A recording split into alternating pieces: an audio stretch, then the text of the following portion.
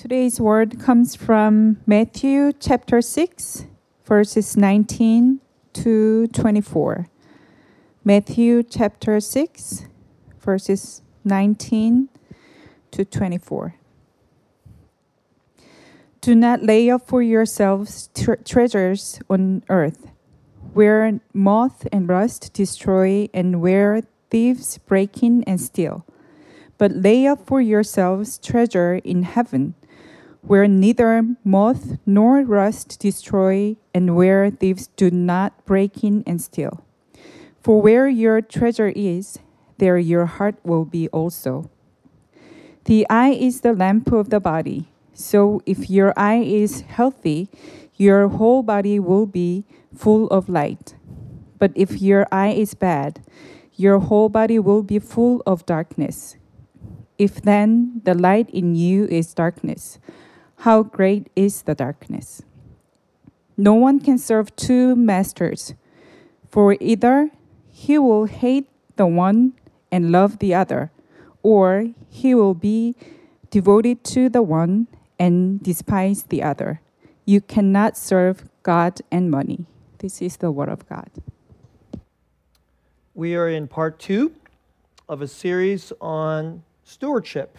And last week, I gave you a message out of this passage, and we're continuing this look at this passage. It's basically, in so many ways, a continuation of last week's message, where I challenge you to think about this thing that Jesus is saying: don't lay up for yourselves treasures on earth, but instead lay up for yourselves treasures in heaven. And I gave you this illustration out of this book, The Law of Rewards by Randy Alcorn, which I highly recommend that you read. And he gave this illustration of John Wesley, famous preacher from, a couple hundred years ago. And he talked about, imagine if you lived in the Civil War. And you're from the North, but you live in the South. And you've accumulated quite a lot of Confederate money. You know that the war is going to be over soon, and when the war is over, the North is going to take over, and all the South, all the people who think they're running here, that'll be over. And the question is, what would you do with all this Confederate money? All this Confederate money. And the point of that is, if you were wise, would you hold on to that money? I got to get more Confederate money. More Confederate money. It's a really smart illustration, because that isn't kind of like what it is. That is almost exactly what's happening. It's like we are not in a civil war, we're in a spiritual war. And if you believe in Jesus, you know who's going to win this war. You know who's going to win, right? So do you want to accumulate for yourself money that's not going to be worth anything in the future, treasure that's not going to be worth anything? And yet, as we live on this earth, we tend to constantly think about what is earthly and how am I going to be better off now? There's another illustration which Randy Alcorn uses. He says, do you think of your life more like, he says, he calls it a life like a dot or a life like a line. He says, if you are really honest about your life here on this earth, it's more like a dot. You may think, if I lived to 100 years, that's a long time. But relative to eternity, it's barely even a dot. Your life is like a dot. Are you just constantly living inside this little dot and then accumulating yourselves Confederate money? Oh, I got to get more Confederate money. The South, which loses, and then that becomes worthless. Or do you understand that your life is more like a line that's going off, and it's actually an infinitely eternal line? And are you preparing your life for the treasure that's going off for this infinite and eternal line? Things that's treasure that Jesus says will never be lost and be taken away. That's what he's challenging you to do. So that's really the core of what I wanted to teach you last week. And a number of you said to me, wow, that Confederate money part, that was pretty... That was crazy, okay? And so I just thought, hey, since in case some of you forgot it, I wanted to remind you, don't rack up the Confederate money, right? The U.S. dollars, that's just Confederate money, okay? Because when Jesus comes back or when you go off to eternity, nobody's going to care how much U.S. dollars you have. It's going to be worth about as much as Confederate money. But what does matter, according to Jesus, is did you use it according to the way he wanted you to use it? Because this is what stewardship is. Stewardship is that he owns you and he owns your possessions.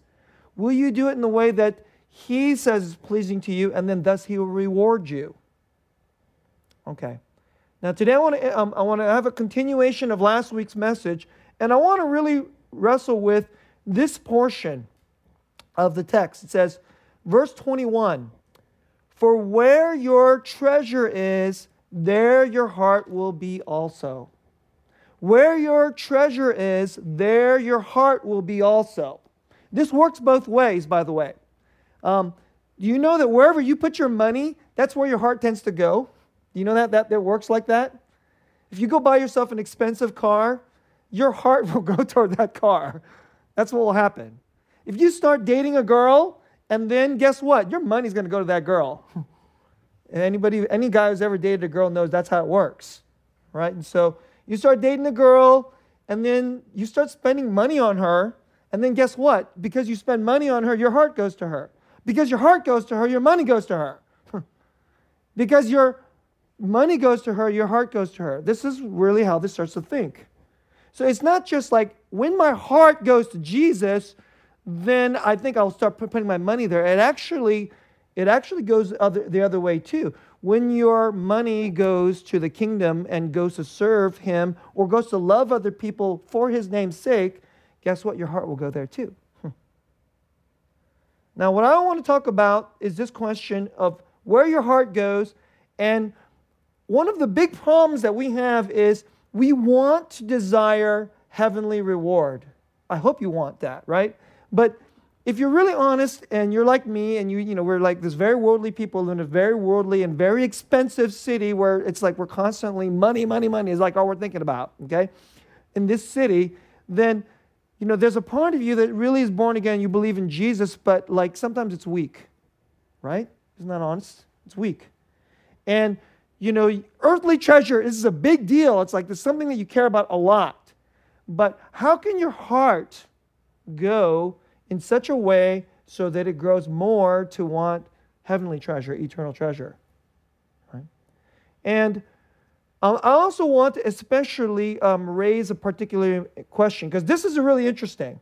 If you really have a very kind of like, all you can think about is like money, that's all you know how to think about. It's like, I love money, or I want to have more money, or like, material goods in the world. And then Jesus says there's like heavenly, so is there just like some kind of money in heaven? And then if I just want that more, then if I just give some of his away today, then I'll get more of that. Then it's just me basically just wanting more money. Is that really what's going on? That could be some of the way you can be thinking. That if I just give more like the way he wants it out of generosity, isn't that just a form of me being selfish and greedy? That's a question I want to tackle today. Because it's a big question. It's an important question. Because your heart should feel free to seek after the rewards of God, eternal rewards. And I want to address that. Okay, so part one, the transactional and mercenary heart versus the relational heart. So just say quickly, most of us have transactional hearts. Our hearts desire, like if I do this, then I'll get this, right? That's transactions.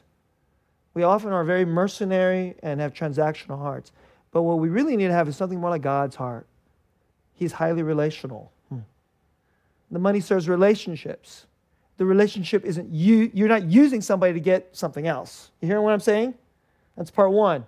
The transactional and mercenary heart versus the relational heart. Part two, the first rewards of generous stewardship. We all need some encouragement. And sometimes a lot of us were like, I can't wait to get to heaven. I need some encouragement now.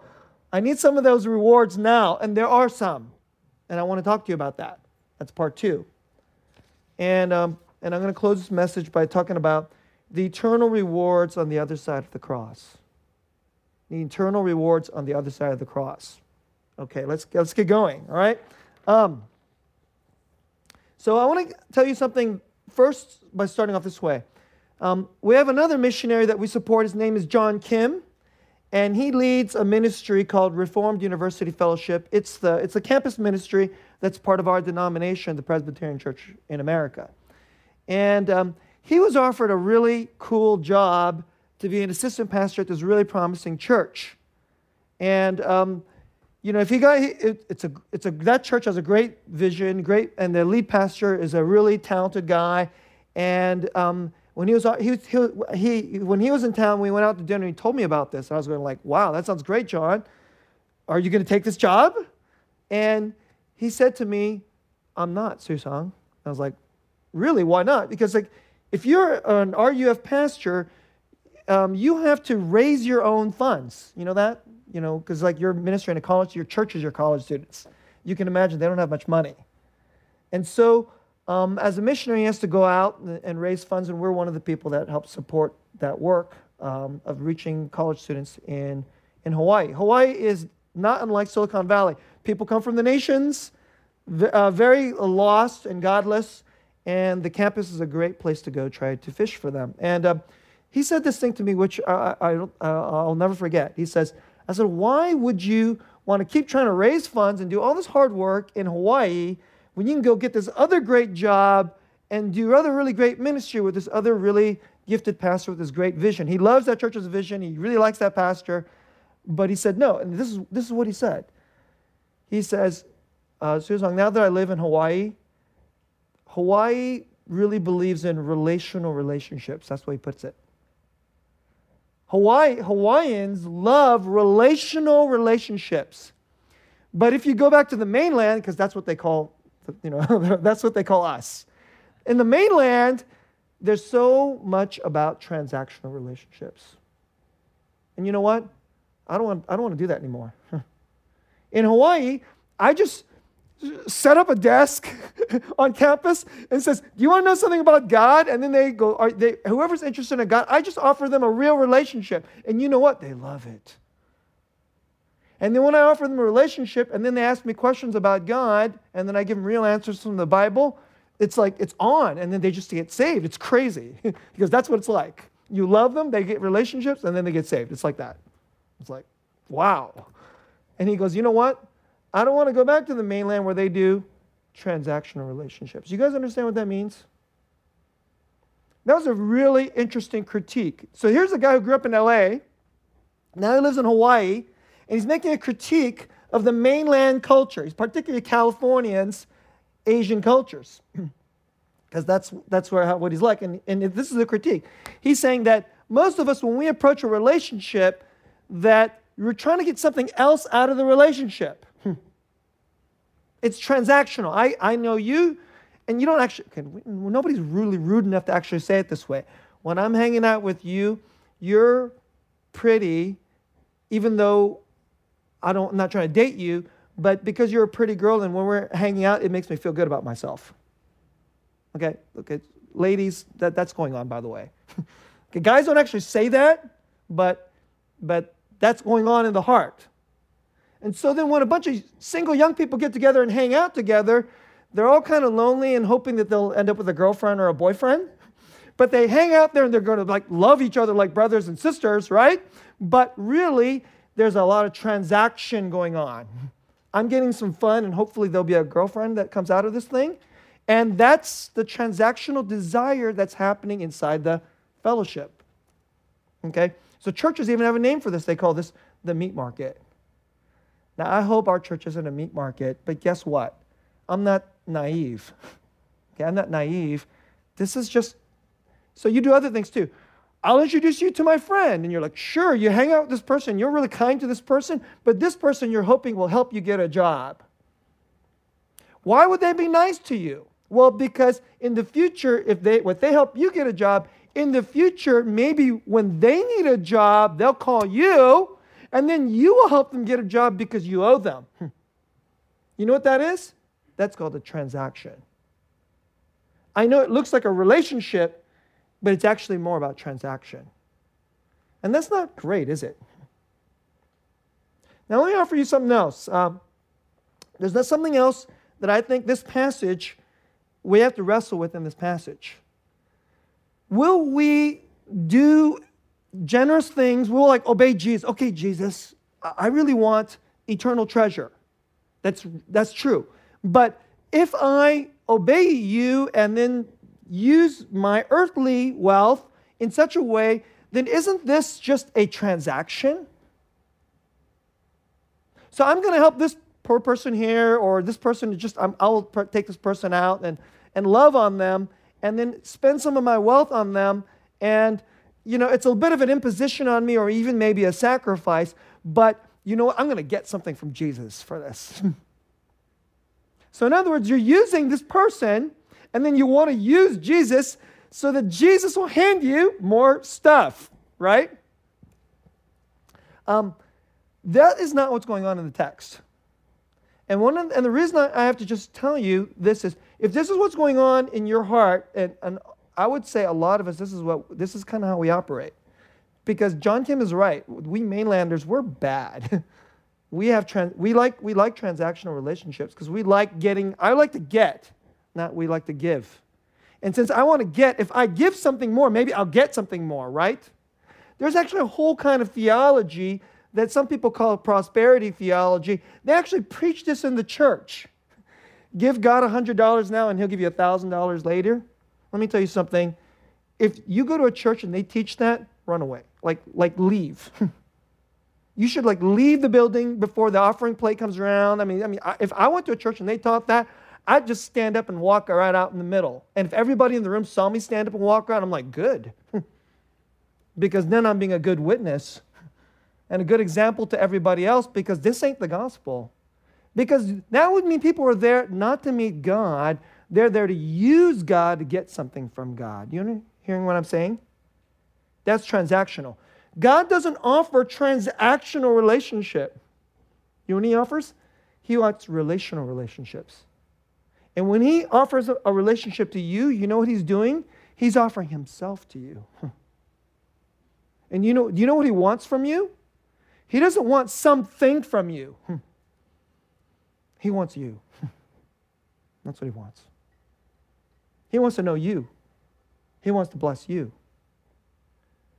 And when God is teaching us, when the Lord Jesus is teaching us about how do we use our wealth, that's what he's teaching us. Use your wealth for this. Now I want to take you into this issue of mercenary, transactional and mercenary. Now what's a mercenary? A mercenary is a person that will do something for you, but in order to get, typically it's money. Okay, so historically, a mercenary is like a soldier. These people need to go to war with these people. These people don't have enough soldiers. So what they do is they hire these other soldiers. You guys are good soldiers. You're professional soldiers. You'll come and fight this war for us, and then we'll pay you. That's called the mercenary. The normal soldiers will fight for our country because we love our country. And so if we defend our country, that's the reward. But the ones who do it for money, that's a mercenary. Now I'm going to take you into, I'm going to take you through a quote. It's a lengthy quote, so follow it, okay? It's from this book called The Weight of Glory, and it's from a sermon from C.S. Lewis, and he addresses this question about rewards. So this is the first thing I want to say to you. You should want the rewards of God. And you should want them with all your heart. And you should have no problem saying, I want God's rewards, that's why I'm going to obey him. And I want to take you through this quote. This is very, very important here, okay? To help you, if you have a very mercenary heart or a transactional kind of heart, I want to help you be freed from that by what Lewis teaches here. So let me take you to the quote. So let's put this up here, right? So, here's how he puts it in Weight of Glory. The New Testament has lots to say about self-denial, but not about self-denial as an end in itself. God is not interested in you like self-denial, great. No. He actually wants to give you a reward. We are told to deny ourselves and take up our crosses in order that we may follow Christ. And nearly every description of what we shall ultimately find if we do so contains an appeal to desire. Okay, you hear what he's saying? There's an appeal to desire, not an appeal to self-denial. So there was some portion in the middle, and I want to fast forward here a little bit. He goes on. Indeed, if we consider the unblushing promises of reward, there it is, reward, and the staggering nature of the rewards promised in the Gospels, like in this passage that we're looking at today, it would seem that our Lord finds our desires not too strong, but too weak. Did you guys hear that? God doesn't consider your desires too strong. You're like, oh, I really got to have more and more money. It's because we think our desires are for money or for wealth or for earthly things are too strong. Actually, according to Lewis, your desires are too pathetic. Listen. We are half-hearted creatures, fooling about with drink and sex and ambition and money, Confederate money at that, right? When infinite joy is offered us. Like an ignorant child who wants to go on making mud pies in a slum because he cannot imagine what is meant by the offer of a holiday at the sea, we are far too easily pleased. Do you hear what I'm saying? We like living in the Confederacy because you don't know how great it's going to be after the Confederacy. The world is like a slum. And the mud pies in the slum. Oh, we got to have the mud pies in the slum. Because you've never been to the beach. The promise is there's a glorious thing called the beach. Your mom and dad, it's weird like when you're a kid. Kids, let's go to the beach. They've never been to the beach. I want to do this. And then they pout and they rebel against their parents because they want to do the dumb little thing that they always know how to do. This is the only thing they know. And Lewis says, we'd rather be in the slum making mud pies because you don't know what is promised you. So he goes on.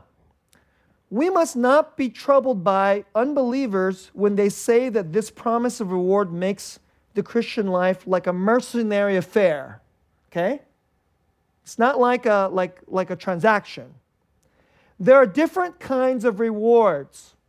There's the reward which has no natural connection with the things you do to earn it and is quite foreign to the desires that ought to accompany those things. That's like what I told you.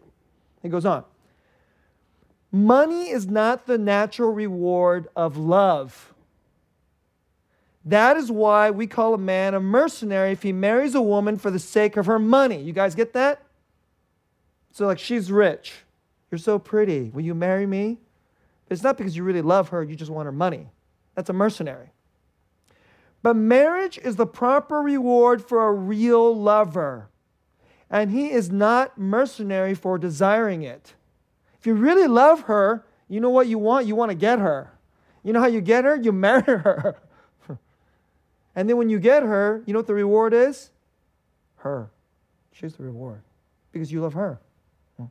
And so is it bad to want the reward of getting her time, getting her attention, getting her cooking? My wife made this dish that wasn't like, that very few people know how to make, and it took her a long time to make it yesterday. And when she made it, I was just like, gosh, what a babe. That's what I was thinking while I was eating this, right? And do I want that reward? Is it wrong for me to want that reward? It's right. That is right. Because it is the rightful reward of having Grace Park as your wife. And if Grace Park's not your wife, you don't get that dish. Unless she's very, very nice and lets you come over for dinner. Okay, but I get it. You know how I get it? I just ask for it. It's the right kind of reward. There's nothing mercenary about that. It's the right reward for the right kind of love. So a general who fights well in order to get a peerage, that's money, is a mercenary.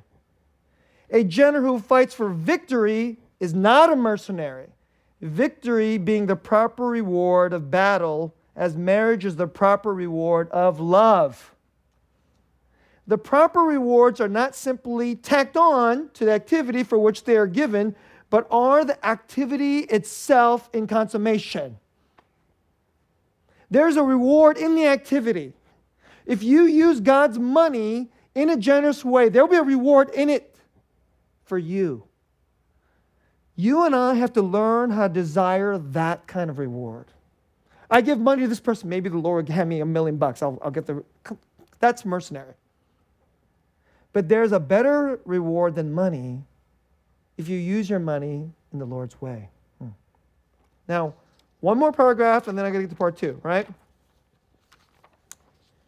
So, don't look at the paragraph yet. I got to explain this part. He then goes into a little bit more of a complex issue. It's like this. There are some things in life we want a reward from, but when you're a baby or you're a very beginner at it, you don't know how to even want the good thing out of it. So he gives this example. He says, when he was a boy, he had to learn Greek. So once he gets advanced in Greek, he can read Greek literature, Greek tragedies, and Greek poetry. So at the beginning, though, you have to do alpha, beta, gamma, delta, epsilon, and where is, what case is this in, and all that's boring stuff, so you could do the reading. At the beginning, it's just boring. I got to do all this reading stuff. It doesn't seem that exciting, but you don't know that there's going to be a reward. You're going to get the great, you're going to get the poetry, you're going to get the literature. Heck, you can read Greek. That's the reward. But at the beginning, there's a little more complexity to it because we don't even know how to want the thing that it's going to lead to. So then now let's get to the quote. The Christian in relation to heaven is in much the same position as this schoolboy trying to learn Greek. Those who have attained everlasting life in the vision of God doubtless know very well that it is no mere bribe, but the very consummation of their earthly discipleship. But we who have not yet attained it cannot know this in the same way and cannot begin to even know it at all, except, this is how, by continuing to obey and finding the first reward of our obedience, and in our increasing power to desire the ultimate reward. So for now, we're all got to do Greek lessons. We're like beginners. If you don't know how to desire the real reward that the Lord is going to give you forever, which you can never lose, at the beginning, there are some first rewards on this side of eternity, and you have to get into those. So for some of you, you heard that message last week, and you're like, I don't want to just accumulate Confederate money. And then on Monday, you're like, more money, right? That's what you're thinking, right? And then, oh, darn it. How do you do this? You have to go into a form of obedience. We don't even know how to desire the eternal rewards. So we got to be beginners, okay? So go to part 2. I want to talk about the first rewards of generous stewardship. Because how do you go into this? You go into it through generosity. How do you so just think about who our master is. He's supremely rich. So, use my money to make more money. Is that okay? Is that what God wants? You have money. He's like, all right, make me more money. I don't think Jesus is interested in that. What does he want you to do with your money? He goes, use money to make relationships for yourselves in love and get relationships from me. Isn't that what he wants? And that's what he wants. Use your earthly treasure to love them with relational relationships, real relationships, and then help them to have a relationship with our master. That's what he wants. So in other words, spend it for this. Now, what I want to do, now that's not easy. There's only so much earthly money, Confederate money. And it is useful and it is valuable, at least now, because the Confederacy still runs the place. Right? And so we're like, I got to have a certain amount of money, etc. But what I want to do is I want to give you some passages which will help you to take some first steps. Now, I'm running out of time, so I had 3 passages. Let's do 2 of them. Okay? And then we'll do another one next week. All right? So the first one. First one is Luke chapter 6. This is the way Jesus puts it. Give, and it will be given to you. Good measure, pressed down, shaken together, running over, will be put into your lap. For with the measure you use, it will be measured back to you. That's what he says. Now let me just talk about this as a practical piece of wisdom. Right? Because it's actually really brilliant, and it is a deep piece of practical wisdom. In this world, do you want more people to do kindnesses to you? There are some of you who are like, I wish somebody would love me. I wish I had more friends. I wish people would be nice to me. How come nobody's ever nice to me? They're nice to that person. They're nice on that person because they're prettier than me. Or they're nice on that person because they're smarter than me. They're nice on that person because that person gets all the breaks and God never gets me any breaks. Do you ever have that kind of spirit? Well, let me tell you, there's a way to break this spirit. I hope that all of you would want more people to show love and kindness to you. There's a way to do it. You know how you do it? Good measure, pressed down, shaken together, running over. That's the way you should give. When someone asks you something of you, don't give them the bare minimum. When they want your time, don't give them 30 minutes. You know, when I schedule a lunch with people, I expect that they'll give me an hour, but I give them an hour and a half. Expect they'll give me an hour and a half. I plan 2 hours. Not because I'm so smart, or because I'm so holy, but because I want this. I want this. Do it with your time. Do it with your money. And you know what? Let me tell you something. I've been practicing this for a good chunk of my life. It works. Even if you're a godless person and you don't believe in Jesus, you should just try this. You know, I have a lot of friends in my life. It's because you're a pastor. No. It's because I practice this. And you know what? You give to somebody and you know what? They don't give you back. Okay, the next person. You give to them and then, you know, there's a bunch of young people all around this country who owe me a lunch. I go, I'll buy you lunch. When you make a lot more money than me, you can buy me a better lunch. They go like, all right, Pastor. There's I got about 50 of those coming to me. And you know what that means? That means I paid out a lot of lunches and give them a lot of time and energy, and I haven't gotten much back. Not from them. But if you live your life this way, you know what will happen? People will give back, and they'll give you more. And then your life will be filled this way. Now, let me give you a spiritual secret about this too. This is how it is in heaven. This is how it is in eternity. In eternity, you go, hey, let me have lunch with you. They're not sitting there thinking about, this is going to only take me a certain amount of time because it's eternal. They have all the time forever. And so if you go on and on and on, they're going to be like, okay, you know, I got another appointment. Can we get out of here, please? Oh, I was only going to be here for 15 minutes because I needed a favor from you. So can we I'll just endure 30 minutes, transactional relationships. In heaven, that's not how they do it. This is the way of heaven. Because this is the way of Jesus. And when we are transformed into the image of Christ to be human beings, to be sons and daughters like him, this is the way it works. So let's start living in it now. And when you start living in the heavenly currency and economy now, you will begin to reap some of the blessings of it now, but you will really be accumulating great treasure forever. Let me give you another verse. This one's a little bit more complex. This is 2 Corinthians chapter 9. The point is this: whoever sows sparingly will also reap sparingly, and whoever sows bountifully will also reap bountifully. Doesn't that sound a lot like Luke chapter 6? Doesn't that sound a lot like Matthew chapter 6? Gosh, the Bible's pretty repetitive, isn't it? Yes. Because you should get that. But he goes on. Verse 7, each one must give as he has decided in his heart, not reluctantly or under compulsion, for God loves a cheerful giver. And God is able to make all grace abound to you, so that having all sufficiency in all things at all times, you may abound in every good work. As it is written, He has distributed freely, He has given to the poor, His righteousness endures forever. Now listen to this. Pay attention, verse 10.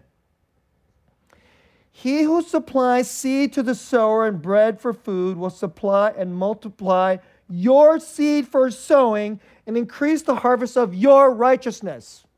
Do you want your righteousness to grow? Do you want your seed to grow? Do you want your ability to give more to go? Then give. Put trust in the one who gives, so then give so that He'll give you more to give. And then your righteousness will grow. Now there's verse 11. You will be enriched in every way to be generous in every way. Let me say that again. You will be rich in every way to be generous in every way. You will be rich in every way so you can be greedy and more transactional? No. You will be enriched in every way to be generous in every way, which through us will produce thanksgiving to God. So, here is the appeal. There's a lot of things I could say in here. Let me just say 2 points. One is, you should decide in your heart when you give. You don't have to give to everybody. Don't work out of guilt. God does not like a guilty giver. What does He say? God likes the cheerful giver. So don't give out of guilt. If you don't want to give, guess what? Don't give. Right? That means in church too. Your friend has need, and you don't need, you're like, okay, you should go, Lord, should I give? You need to figure out if it's just guilt. If He says give and you're like, that's not guilt, that's a command. All right? You should know the difference. You need to figure out the difference between your crazy, neurotic guilt and what is from the Holy Spirit. And when it's from the Holy Spirit, then give freely, cheerfully. I'll make a second point. But if you don't think God, you're free to not give. So don't give. Second point, and this part's really great. Do you want to see the abundance of God? I'm not talking about more money, but God has a way of giving that too. He does. And interestingly, He tends to give it to people who give more. So I'm not trying to do that so you can become more transactional and greedy. But it does tend to happen. I've seen it. It doesn't happen like perfectly one-to-one. So don't think, I gave more, you should give more to me, Jesus. Forget that. Okay? But to him who is faithful with little, guess what? The Lord tends to give more because you're faithful with little. And then you know what He's really interested in? He wants to see your heart grow. And when He gives more and more, you know what happens? You start seeing Him as bigger and bigger. You see Him as richer and more generous and more amazing. And you know what? That will be your reward. I hope that's the kind of life you want to live. I actually think that if you don't become rich in this world, I'm talking about in terms of money, you will have a better chance of seeing the riches of God. Because you'll have more need. And then when you have more need, then you ask God, and then God gives to you with His generosity, and then you will know that God hears your prayers. And you'll feel more loved by God. But if you're a billionaire, you don't have to ask God for anything. You just go, I just got money, I'll just take care of it. And then they become poor in the greatness of God. Isn't that weird, isn't it? It's true.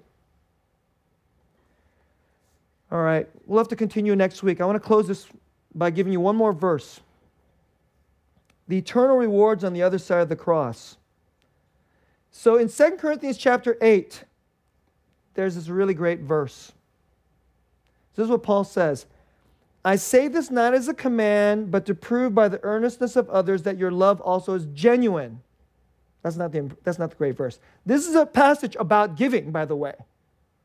Here he's taking an offering from churches that have better money to give to churches that are really struggling and are in famine. But then he doesn't say you should give money because you're a Christian. You should just give money because you're a Christian. That's not what he says. The appeal he gives is the gospel. Verse 9. For you know the grace of our Lord Jesus Christ, that though He was rich, yet for your sake He became poor, so that you by His poverty might become rich. You know, we have an infinitely rich God, Son of God. He came to earth, Jesus. And then, you know what he did? He made himself poor. He didn't just make himself poor financially. He was stripped naked and was condemned and lost everything. That's what happened on the cross. Why did he do that? You know, there's a passage in Hebrews that says, for the joy set before him. For the joy set before him. He was seeking a reward. You know what that reward was?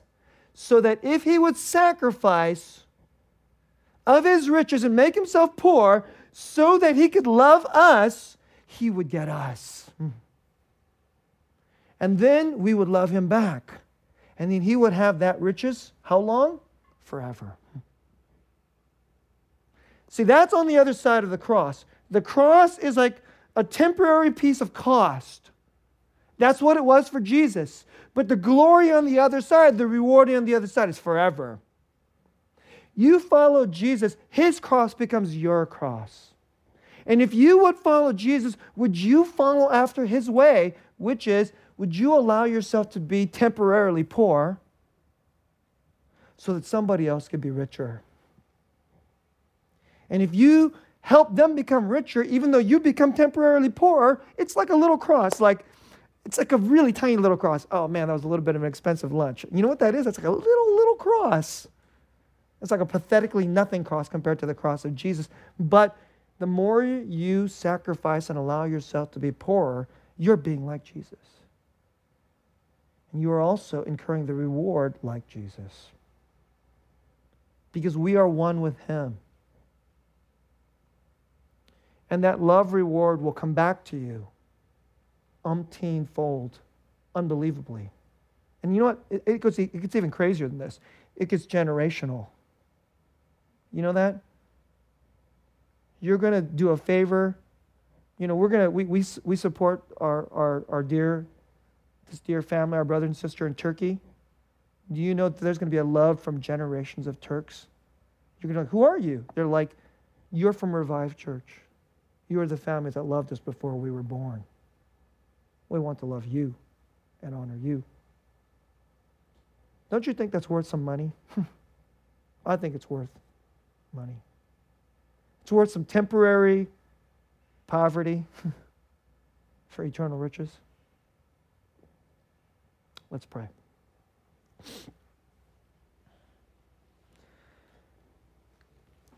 Jesus, you take pathetic things like money and turn them into incredible things. Eternal love. We are so stuck on these pathetic things. But help us to get out of the slums. Help us to not be fixated on mud pies or Confederate money. But help us to know, Lord, to take first steps. First steps. And would you encourage anybody who hears this message to take first steps in generosity, first steps in tithing, first steps in what the world may consider even radical giving. And would you shine your pleasure upon this brother or sister who hears this word, and press down and running over, overflowing, which you pour forth into their life, even starting now, into our life, even starting now, and begin, this is like heaven, and encourage them to live for heavenly life, heavenly rewards. In Jesus' name.